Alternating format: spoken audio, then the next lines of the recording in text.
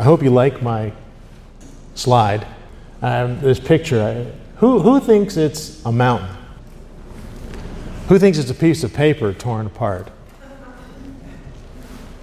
Who thinks it's lilac paint slowly dripping down a wall? That's me too, yeah. But I've gone through all the different phases and seasons of belief. So at one time I entertained all those thoughts. Okay, I guess I better get started, right? So the title that I have for the message today is The Peace of God. And I know a lot of people, they like that sort of stuff. And Scripture has plenty of that sort of material in it for us because, life can be full of anxiety, worries, stuff like that. What we're going to be doing in pursuing this topic, this concept, this title, is looking at Philippians 4. So this is the fourth in the series of messages that I have put together looking at the book of Philippians. So let's begin by reading the first 3 verses in Philippians. They actually are not about the peace of God. They're about something that's kind of the opposite of the peace of God, people who are butting heads. Paul says, "Therefore, my brothers and sisters, you, whom I love and long for, my joy and crown, stand firm in the Lord in this way, dear friends." So he's kind of referencing all the material that's gone before, which we've talked about in previous weeks. Then he goes on to say, "I plead with Euodia, and I plead with Syntyche to be of the same mind in the Lord." So they're kind of butting heads here, and we've talked about that as well. "Yes, and I ask you, my true companion, help these women, since they have contended at my side in the cause of the gospel, along with Clement and the rest of my co-workers, whose names are in the book of life." Now we get to the real life circumstances that caused Paul to write this letter in the first place to this congregation in Philippi, who usually go down in most people's minds as a pretty great place because the book of Philippians is talking about a lot of great stuff. Rejoicing, having the mind of Christ, and things like that. Those are all good, right? All very good. So Paul has given instruction, and we've gone through this in the previous chapters. He's given instruction on unity and positive interaction among members of the congregation. And he covers these themes in great detail. Why? Well, because there's friction between these 2 women in the congregation there, Euodia and Syntyche. Now, it's very rare for Paul, and I think it's rare for the ministry of the church as a whole, to call out people by name, whether it's a sermon or, in this case, a letter, which Paul's written to the entire church and probably to other churches as well. It's very rare that someone gets called out by name. It's just not a good way to win people over. I think then we should conclude that these 2 women were well-known leaders in Philippi. Perhaps, and this is just speculation, but I think it rings true, wealthier members of the community who were patrons, if you will, providing the church a place to meet in their homes. And Paul must have had a lot of confidence in their spiritual strength to withstand being called out. I mean, I'll tell you what, folks, if I were to call out someone in services, I would expect to never see them again. So he must have had some real confidence in these women that there was something really solid behind what they were up to and what they were doing. And, because it could be damaging to someone. Now, Paul, in previous chapters, as I've mentioned, has a lot to say about the positive example that he himself sets, And he points to himself. That also is a very scary proposition for anyone who's ever up here as a speaker. He also points to his fellow workers like Silas, Timothy, and so forth. And the self-sacrifice of Epaphroditus, who's actually a member of Philippi, who's in Rome for a special mission, which we'll touch on a little bit later. The most important example that Paul draws on is, of course, the example of Christ, which is the second chapter in Philippians, the mind of Christ. And the question before these women is, how can they persist in quarreling in the presence of Christ, who sacrificed his own rights and privileges, because he did. You know, he who was God came as a human being in the flesh and was willing to suffer all the indignities of just being an average person. And he did suffer the indignities, but he gave up his rights and his privileges and his status for them, as he has done for you.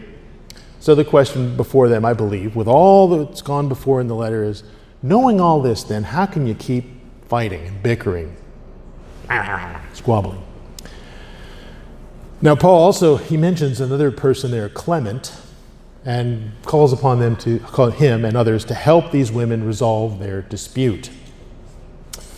He mentions a true yoke fellow or a true companion. So he's talking to people in the congregation and asking them to work together with Clement, but we don't know who all these people are really. My guess is one of the main things that they have to do is exercise patience. And if someone is in a position of, influence within a congregation and they've got issues, that can actually be a real problem for people, and patience and faith are very necessary. The specifics of the dispute between these two women is not explicitly spelled out, which I think is good. I've speculated a little bit about it in previous chapters where Paul brought out spiritual issues, put them on the table, such as selfish ambition. Who's number one? Me, you, no, me. Emptiness and seeking personal glory. But, that could apply to a lot of different situations. And it could be something very, very common and mundane. Who's got the best idea for setting up the coffee pots after services? Could be something like that. If you've been in God's church long enough, you know that the coffee pot wars do rage. Whatever the nature of the dispute, what's important is Paul still considers them both co-workers with him who have contended with him for the sake of the gospel, and their names are written in the book of life. So he's got a good outlook on these people, even though they've got stuff going on. And I think, that we need to have that same kind of patience and perspective on one another, and it's a good example for us. Now, let's move on. Positive thinking. Prayer and positive thinking are where we're going to head.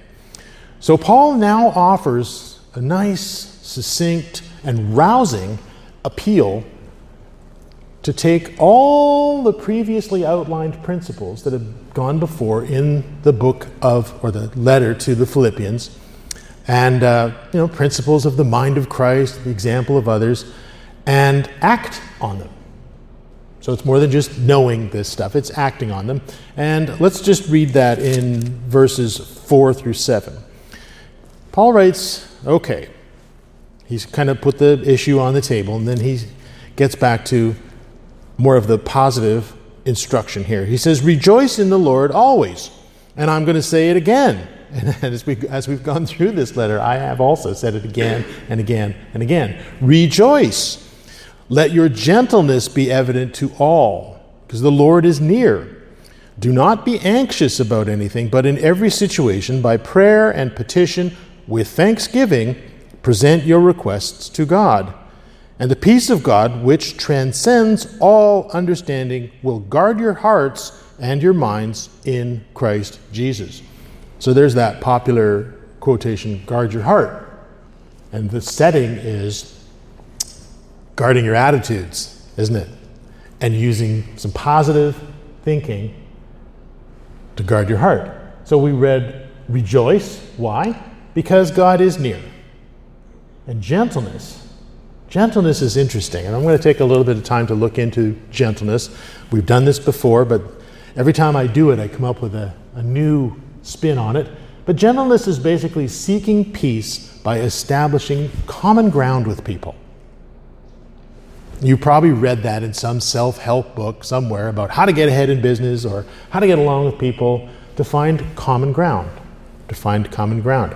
So rejoicing. All right, well, this is a call to live in a mindset of joy, right? And that's been one of, and probably the most important theme in this letter. And rejoice, he says, now because the Lord is near, because God is near. And I believe this should be read in the sense of God's presence walking with you and beside you in your life. I don't think he's talking about it in a prophetic sense, that the Lord's coming is near. He's talking about God's presence is near to you, helping you, walking with you. If you like, I'm not going to go to these scriptures because I don't want to go on too long, but some good ones, if you're jotting down notes, would be Psalm 145, verse 18 and 19. Psalm 119, verse 151. And Psalm 34, verse 17 through 18. The Lord is near. He's with you. He's walking beside you. And he reminds you often, as we just noted here with all these references to the Psalms, I am with you. Okay, so rejoice always. And when he says rejoice always, I think that adds an extra element to it. So rejoice always, I think, indicates that we have to exert some effort. We don't just rejoice as a reaction to good things happening in our lives. We exert some effort to have that kind of mindset, the mental habit, not just a once in a while fix. Now, gentleness. Gentleness. The Greek word here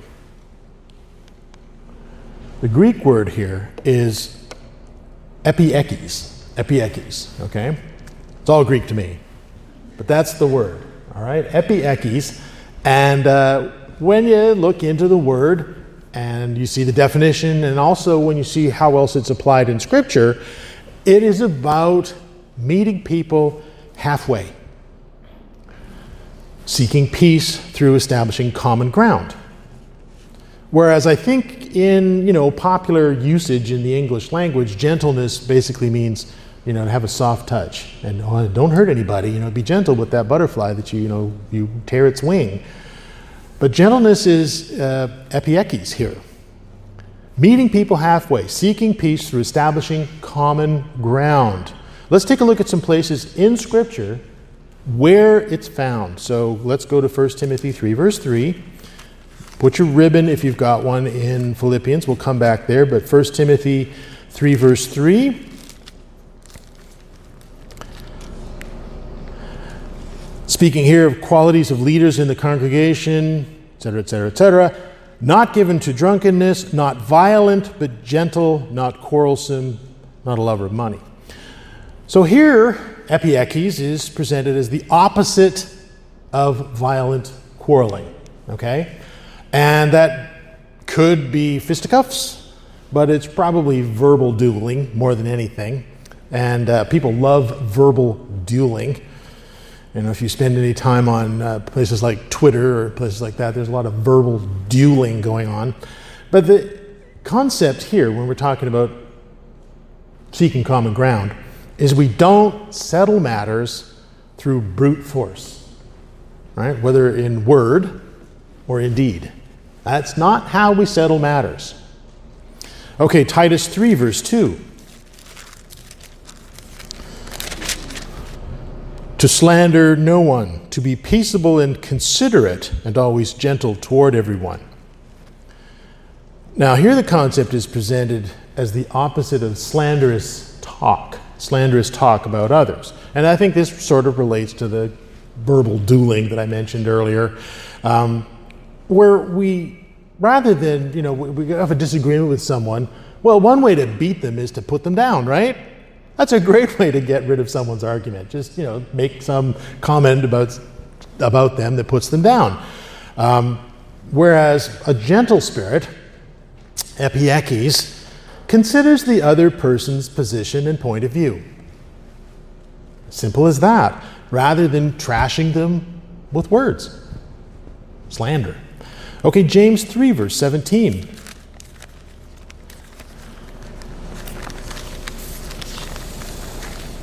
James 3, verse 17. But the wisdom that comes from heaven, comes from above, is first of all pure, then peace-loving, considerate, submissive, full of mercy and good fruit. So it doesn't say gentleness there in the NIV. It might say it, I think, in the New King James. But here, epiekes is presented as, one, a spiritual attribute. And if you've gone through the gifts of the Spirit, like in Galatians 5, you know that. Yeah, gentleness. But here's what it means. It also is depicted here as showing a desire to find peaceful solutions and an openness to persuasion. Okay? One more. 1 Peter 2, verse 18. Here in reference to slaves, servants, and other problematic issues, says, slaves, servants, in reverent fear of God, submit yourselves to your masters, not only to those who are good and considerate, or epiekes, gentle, but also to those who are harsh. Okay, so here, the concept, epiekes, gentleness, is put in a situation that implies fairness or equity. Equity is about seeking a good solution. Not appeasing a person's emotional feelings necessarily, or this person's needs, but find something that's fair, equitable. So those are some ways that this same word, epiekes, is used in Scripture elsewhere, which I think is a really good way to get the meaning of what the Scriptures are getting at. Look at where else is it cited in Scripture and how is it used. Now this could be directed towards Euodia and Syntyche as a remedy for their own quarreling, whatever they were up to, whatever they were doing. But now let's take a bit of a caveat, which is another way of just saying, well, yes, but. So seeking compromise, tolerance, openness to alternative points of view, those are Christian virtues. Those are biblical virtues. But we must never apply that thinking and have that attitude towards sinful behavior. There's a distinction there. That requires that we know what is sin. Sin is defined through the commandments and law of God. Okay, so that's not a place to apply these virtues of gentleness. No. Now I put it out there because you probably notice this as I do. This way of thinking is a great error that prevails in our modern era. Even in groups that call themselves churches. But this idea is an error because all the spiritual gifts, gentleness, kindness, joy, etc., all spiritual gifts and virtues must be built on the foundation of the law and the prophets. So you've got to apply them when applicable and not apply them when not applicable. Okay, where are we? Prayer. Now, Paul has mentioned prayer here. We read through those verses, and he's putting this forth as a go-to response. And he's saying this is your go-to response when faced with cares and worries, threatening situations, trials, tests, etc. And then Paul gives us two subcategories of prayer. And there are more. If you go into an in-depth analysis of what prayer is all about, which would be a great Bible study, You can find more, but Paul only mentions two here, so we're going to just limit ourselves to those two. One, petition. Petition is a form of prayer. It's not the only form of prayer, but petition is making our needs known to God and seeking His assistance. The Lord is near. The Lord is listening. Okay? God wants to hear from us. Okay. But this requires that we bring some stuff to the table. Faith. Confidence. Confidence in His power to do anything about it.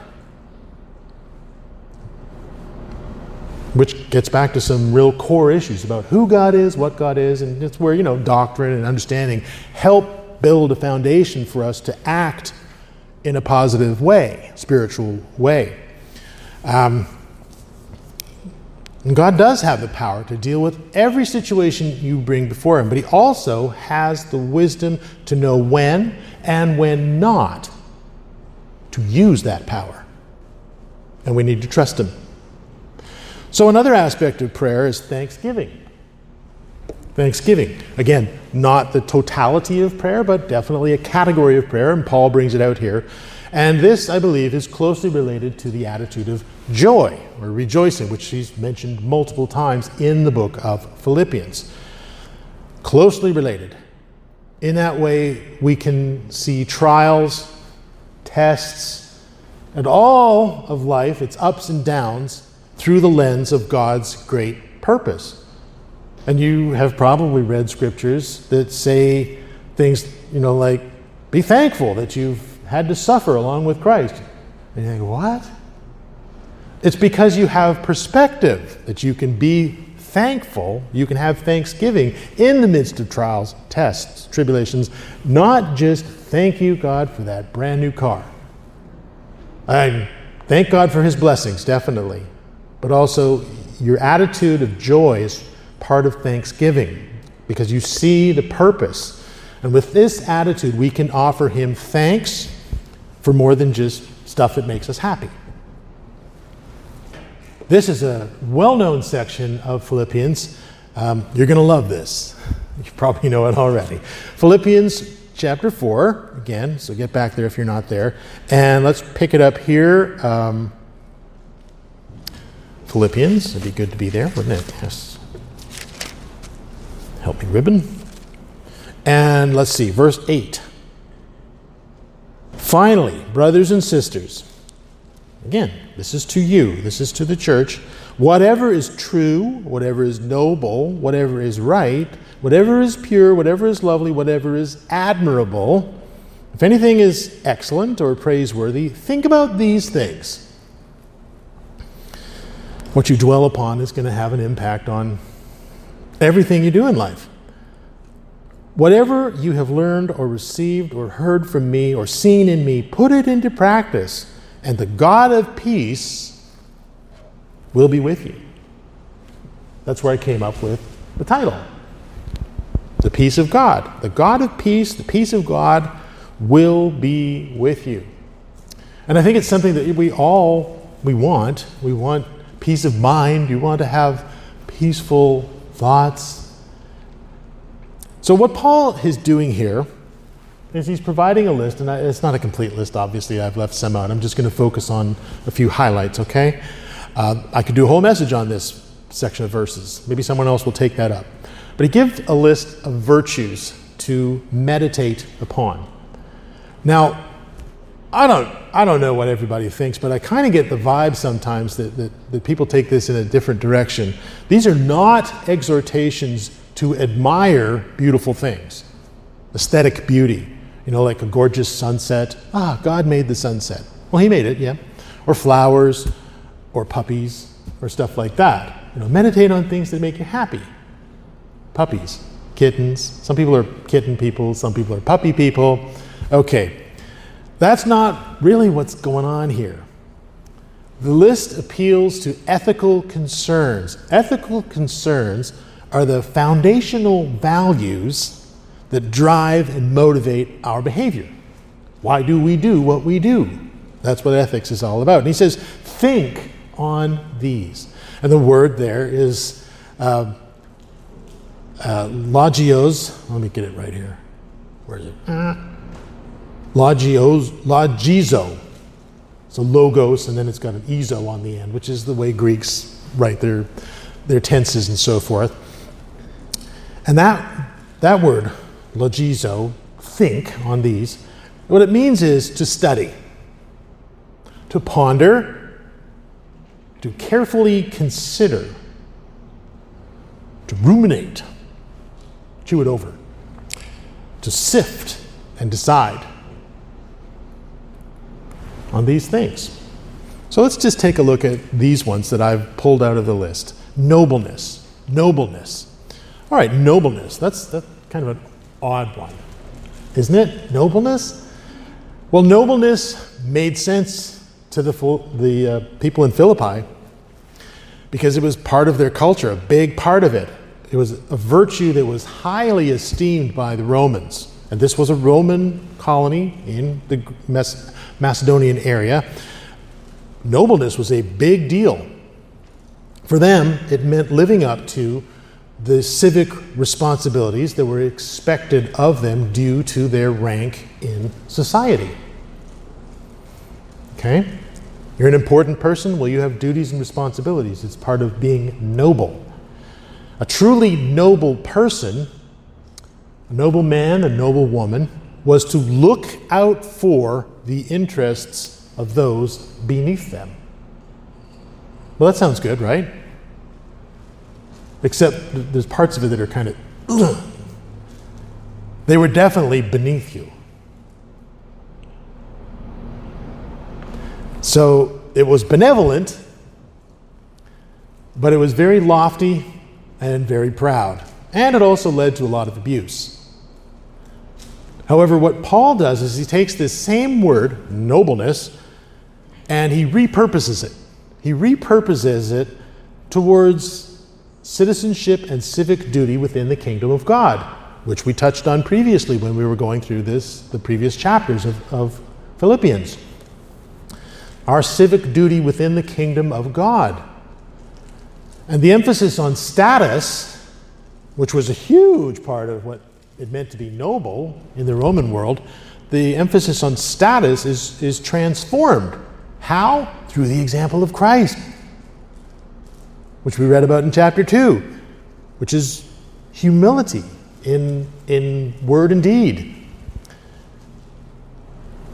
And the acts of nobility or nobleness are found in biblical righteousness with a new emphasis on spiritual attitudes like love and joy and humility. They were not part of the equation in the Roman culture for the most part. They based it on military service, honor, political order, having positions, and patronage. How many people depended on you for money and handouts? Those were the substance of noble behavior in the Roman culture. And Paul takes it in a very different direction. He says, okay, this is something that people like to think about. Here's a Christ-like way of dealing with this stuff. You have responsibilities? Yes, indeed, you do. Okay, truth. Let's take a look at truth. Very important to Greek people. Of course, this was a city in Greece, and they were really into truth. However, the problem was that they understood truth to be that which could be explained through the reason and the rationality of the human mind, which is good. I'm not saying that you should be irrational or unreasonable, not at all. But the biblical perspective is that compared to God, the human mind is limited. It can only deal with certain things, God-given. Therefore, not all truth and all understanding can be worked out in that rational process of the human mind. And we rely on and need revelation from our Father, our Creator, for access to some of the basic truth assumptions. And I won't go into them today, but the concept there is truth. Where does truth come from, folks? Think about it. All right, purity. Purity. Now, when applied to moral actions rather than aesthetics, you might want to focus on the purity of little kittens and babies or things like that. They're so innocent and undefiled. Just give them time. Just give them time. That little cat will be ripping your drapes apart. So this is applied to moral actions, not aesthetics, loveliness, and it indicates motives, having the right motives. Purity is about motives, a concern for the welfare of others. Another example would be transparency rather than duplicity, which is really just another way of saying thou shalt not lie. I mean, the commandments really sum it up in such a pithy, direct way that I think sometimes it just blows right past us. But here, it's transparency rather than duplicity. Well, that's one of the commandments at play. Personal integrity, honesty.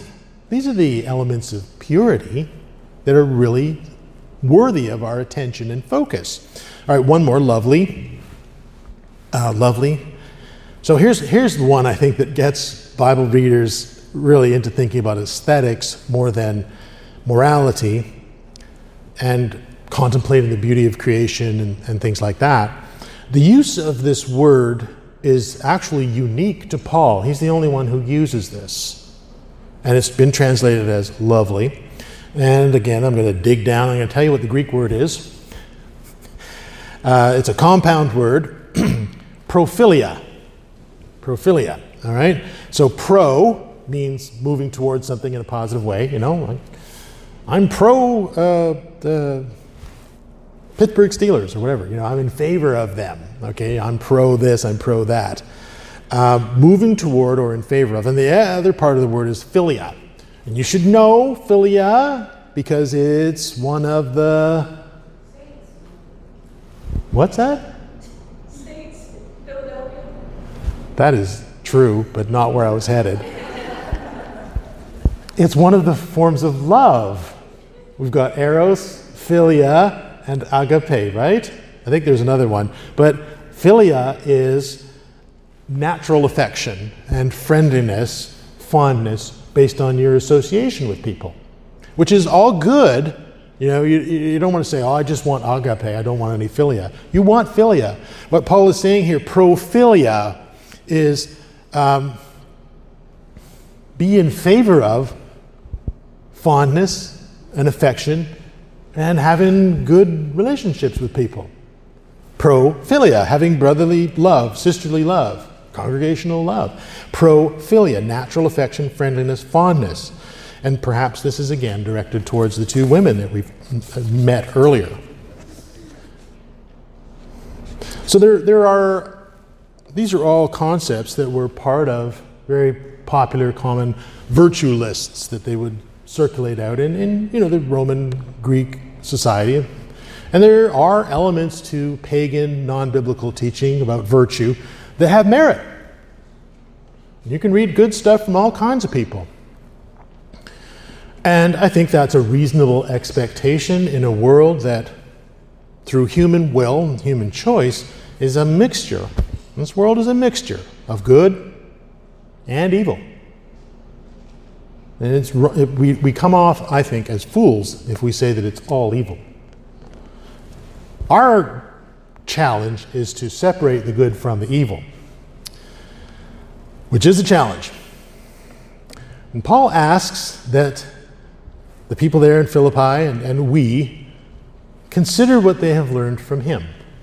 He said that. Think about what you've learned from me, what you've seen me do, and what he has received from God, which he elsewhere says in very emphatic terms, which I received and passed on to you. Okay? This isn't stuff that's coming out of the mind of Paul. This is what he's received and is passing on. He's just a very good messenger. And he says, put that into practice and level up your walk with God. Okay, let's take a look at a couple of other scriptures, lest we get totally bogged down in Philippians. Go to Isaiah 26. Verse 3. which says, "You will be kept in perfect peace, those whose minds are steadfast, because they trust in you." So peace comes from thinking. How you think. Go to Amos 3, verse 3. Just so you know, it's not... This is the message of Scripture through and through. Short, sweet, almost complete. Amos 3, verse 3 says, "Do two people walk together? Do they get along unless they have agreed to do so?" They've made up their mind that they're gonna seek peace. They're gonna walk together. No, it takes effort. Okay. Now, moving on into another section. Acknowledgement of their assistance. Let's read Philippians 4, verses 10 through 13. Paul says, "I rejoiced greatly in the Lord." There's that rejoice thing, joy coming up again. I rejoiced greatly in the Lord that at last you renewed your concern for me. Indeed, you were concerned, but you had no opportunity to show it. Now, I'm not saying this because I'm in need, for I have learned to be content, whatever the circumstances. I know what it is to be in need, and I know what it is to have plenty. And I have learned the secret of being content in any and every situation, whether well-fed or hungry, whether living in plenty or in want. And I can do all this through him who gives me strength. So over the years, the Philippians, the congregation in Philippi, had sent financial assistance to Paul. They'd backed him up. Not just with, go get him, Paul, attaboy, Paul. No, they gave him financial assistance. They backed him up in word and in deed. And they gave it to him at very important times when he was starting up churches in other areas in Macedonia. After spending time setting up this church in Philippi, which you can read about in Acts 16, Paul went on to Thessalonica, which you can read about in Acts 17, verses 1 through 9. And then he went on to Berea and Athens and Corinth.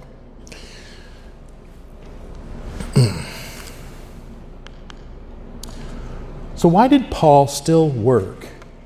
He was getting money from Philippi. Maybe they just didn't give him enough. But he said he had all he needed. So, the connection to Thessalonica is actually quite clear if you just jump down to verse 16, which we'll get to. It says, "For even when I was in Thessalonica, you sent me aid more than once when I was in need." So they were fulfilling his financial needs while he was working in Thessalonica. But he still worked when he was in Thessalonica, didn't he? Okay. Let's take a look at Thessalonica. Why? Why? Well, even though he had every right to expect and receive payment for preaching and teaching, Paul worked. Why did he do this? Well, in Thessalonica, and we actually went through this about 5 or 6 years ago. That's a long time, I know.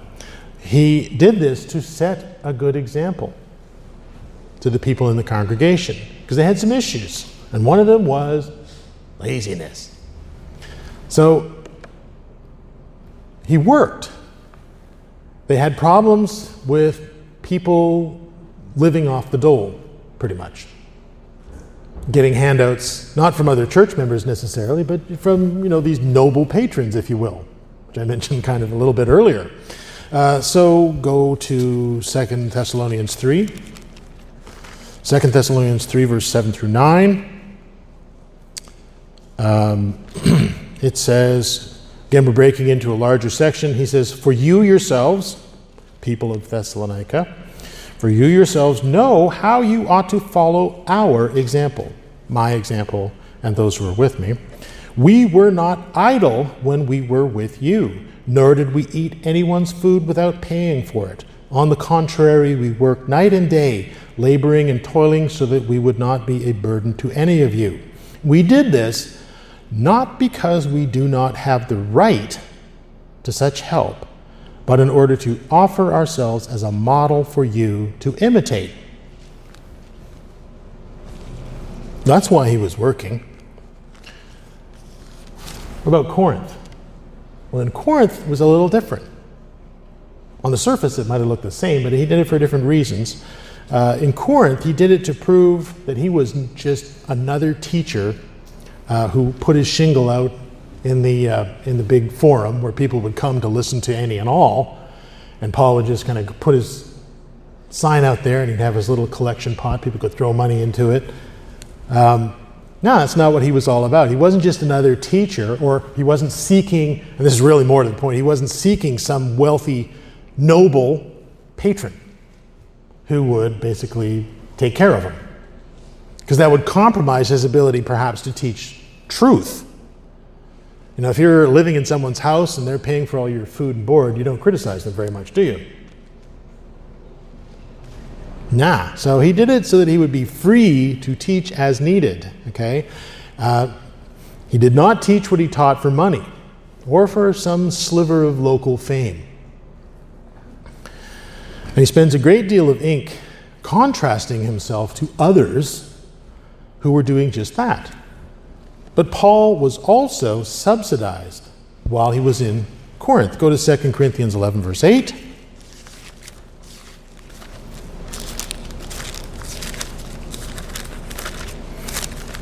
It says here, I robbed other churches. I took from other churches by receiving support from you so as to serve you. So while he's in Corinth and he's doing all this stuff, he's getting financial support from other churches. Okay?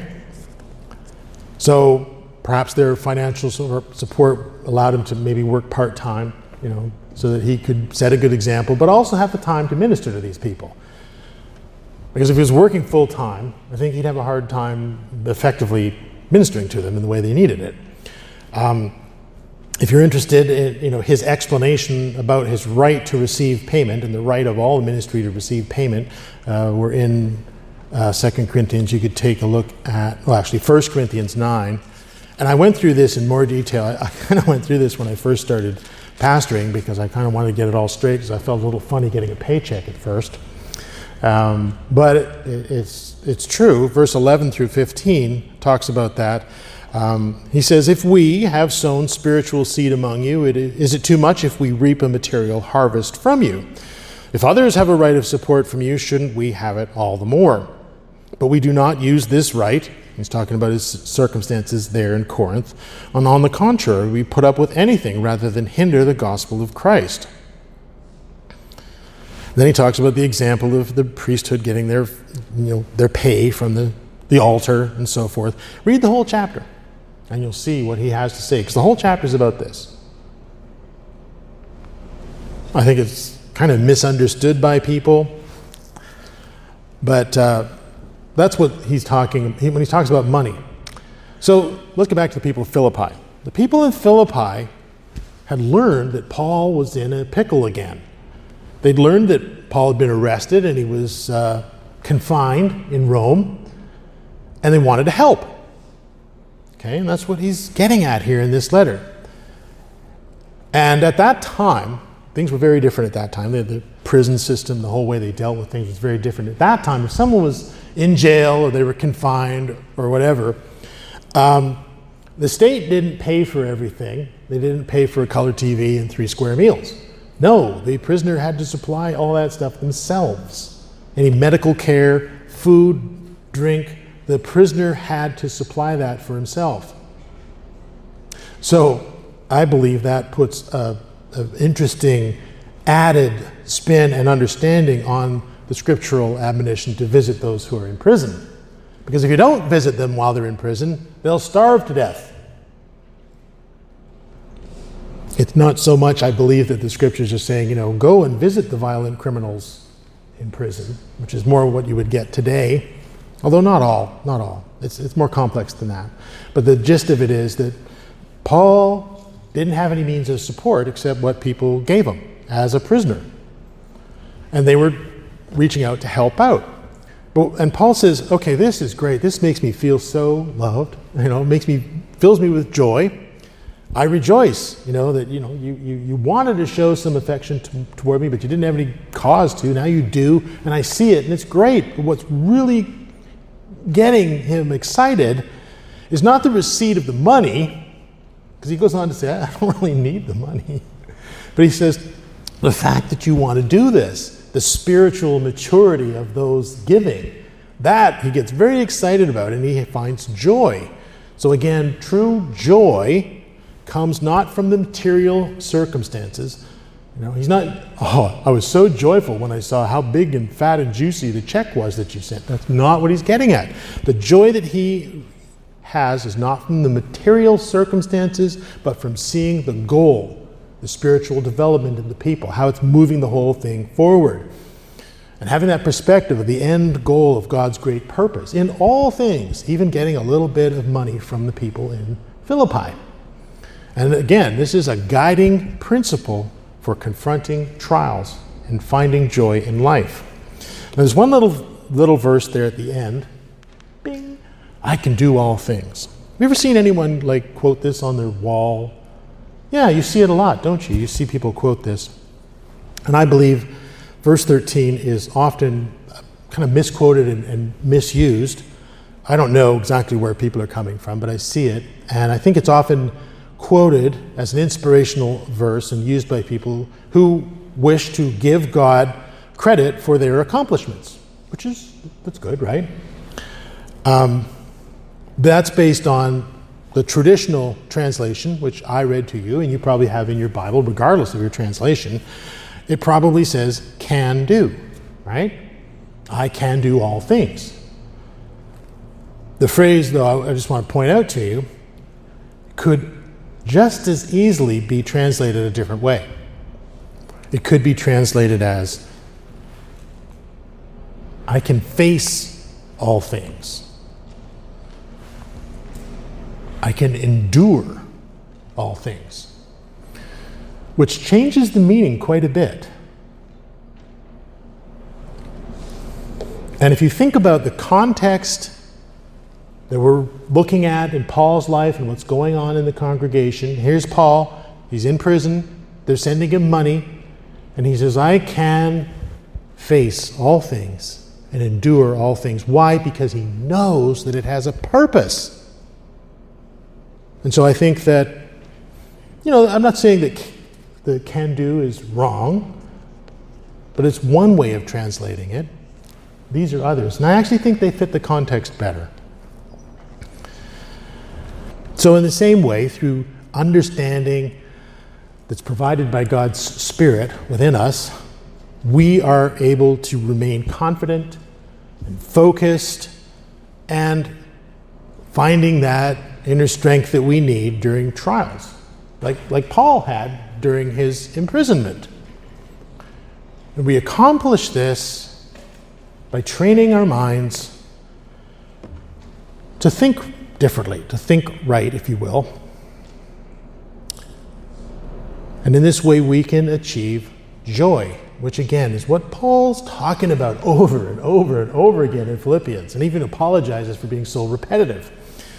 And these are the steps that move us forward in God's process of spiritual creation. Quickly go to James 1 verse 2.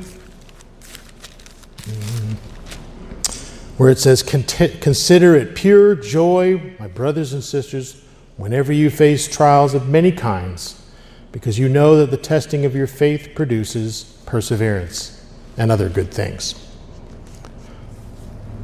So let's take a look at now verses 14 through 19. Paul goes on and he says, okay, it was good for you to share in my troubles. Moreover, as you Philippians know, in the early days of your acquaintance with the gospel, when I sent out from Macedonia, not one church shared with me in the matter of giving and receiving, except you only. For even when I was in Thessalonica, you sent me aid more than once when I was in need. Not, again, that I desire your gifts. What I desire is that more be credited to your account. I have received full payment, and I have more than enough, and I am amply supplied now that I have received from Epaphroditus the gifts that you sent. And they are a fragrant offering, an acceptable sacrifice, pleasing to God.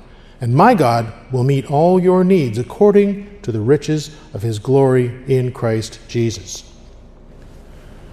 So Paul's expressing thanks and gratitude for what they've done for him, for the financial support that they've sent him. But really what he's saying is that thank you so much, but I have all I need. I have all I need, and I don't really require any further aid. Why, I don't know. Perhaps he had people of like mind in Rome or other places who were helping out. I don't know. Doesn't say. So what they have sent through Epaphroditus is more than enough. More than enough. Thank you very much. And he wants to handle this carefully because he doesn't want them to feel rejected or cut out from the ongoing work of spreading the gospel.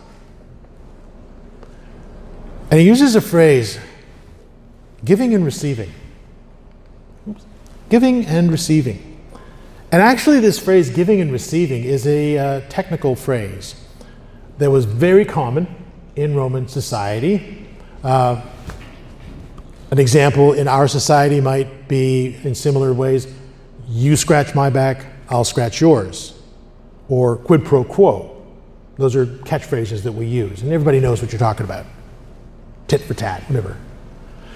Giving and receiving is sort of one of those kind of things, a technical phrase, and I think we should assume that Paul carefully chose this particular phrase for a desired effect. He was an excellent rhetorical writer and speaker. Within the Roman social setting, it characterized the financial aspect of interpersonal relationships. They had a very different society than ours. We're very isolated from one another in our day and age. I don't really need anything from you. Whatever I do need, the government supposedly takes care of it, right? So we're not really having a lot of exchange of goods, are we? That wasn't the way it was in Rome.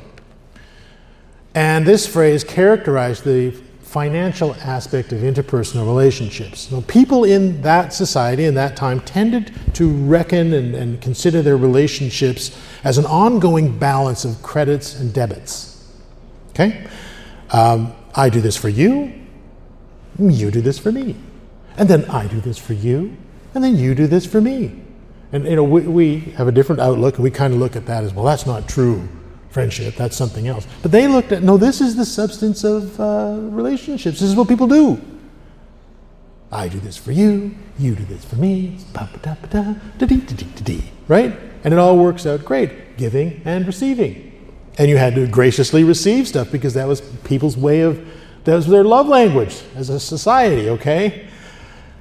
And the biblical perspective on the motives that we have for giving and receiving they're different, though. You know that. But that's a different sermon. And I've actually given it several times before. I'm going to put it on the table. Giving and receiving, biblical perspective is a little different. Specifically, though, Paul wants the people here in Philippi to see and understand the donations and financial support that they've sent to him as payments to God, credited to your account. They are a fragrant offering, an acceptable sacrifice pleasing to God, etc., etc. And as a partnership that they had in the preaching of the gospel with Paul, with God. In other words, he's saying, don't let this be all about the personal relationship you have with me.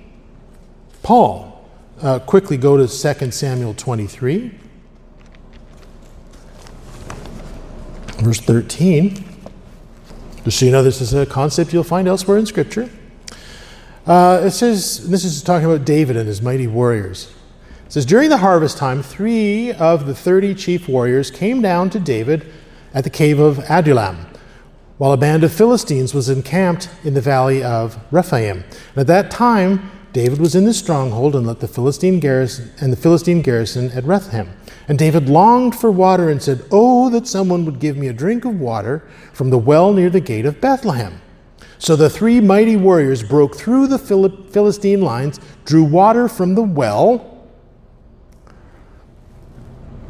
near the gate of Bethlehem, and carried it back to David. But he refused to drink it. Instead, he poured it out before the Lord. "Far be it from me, Lord, to do this," he said. "Is it not the blood of men who went to risk their lives?" And David would not drink it. But he poured it out as an offering to God. I think he wanted them to focus on God, not him. Now, to press home this perspective, getting back to Paul speaks as if he were a priest, right? He speaks as if he were a priest. And he actually already used that kind of symbolism and language in the second chapter of Philippians in verse 17. But he talks as if he were a priest who acts, as a priest does, as an intermediary role, bringing the offerings of the common man before God, which is what priests did. And in this sense, he's probably thinking of the free will offerings that you read about in Leviticus chapter 2, verse 1 through chapter 3, verse 17, and more. And in this section of Philippians, I think for us can be helpful because it helps us put our tithes and our offerings in perspective. Again, perspective is all about joy. Or joy is all about perspective, perhaps I should say. So, tithes, offerings, what are they? Well, looking here at the principles that Paul draws out, they're meaningful sacrifice. They're also partnership with God in the work he is doing to transform human beings into his own likeness and eternal life. It's a big deal, and you get to be part of it. That's a perspective. Instead of viewing tithes and offerings as a burden, they're an opportunity. It just depends how you spin it, does it not? You can go to Romans 12, verse 1.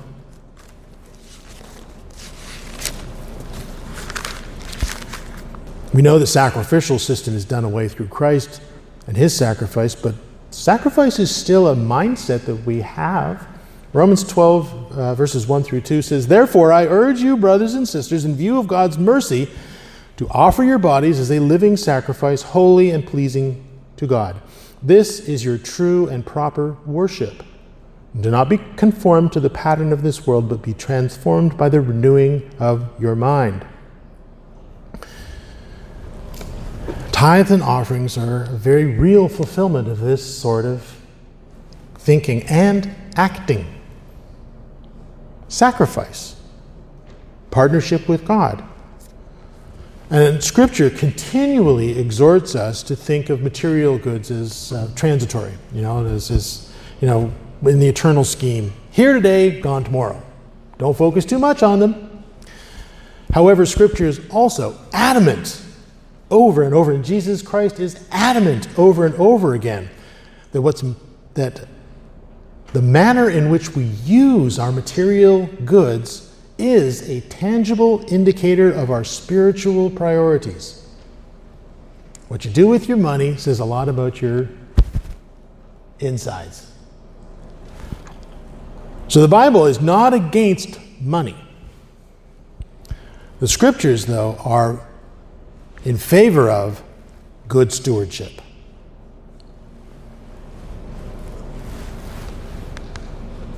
Final greetings. So the letter, we're going to tie it off. The letter ends with some final greetings from Paul and all those who were gathered around him during this time of imprisonment in Rome. So let's just finish that off reading verses 20 through 23. He says, To our God and Father, be glory forever and ever. Amen. Greet all God's people in Christ Jesus. The brothers and sisters who are with me send their greetings, and all God's people here send you greetings, especially those who belong to Caesar's household. The grace of the Lord Jesus Christ be with your spirit. Amen.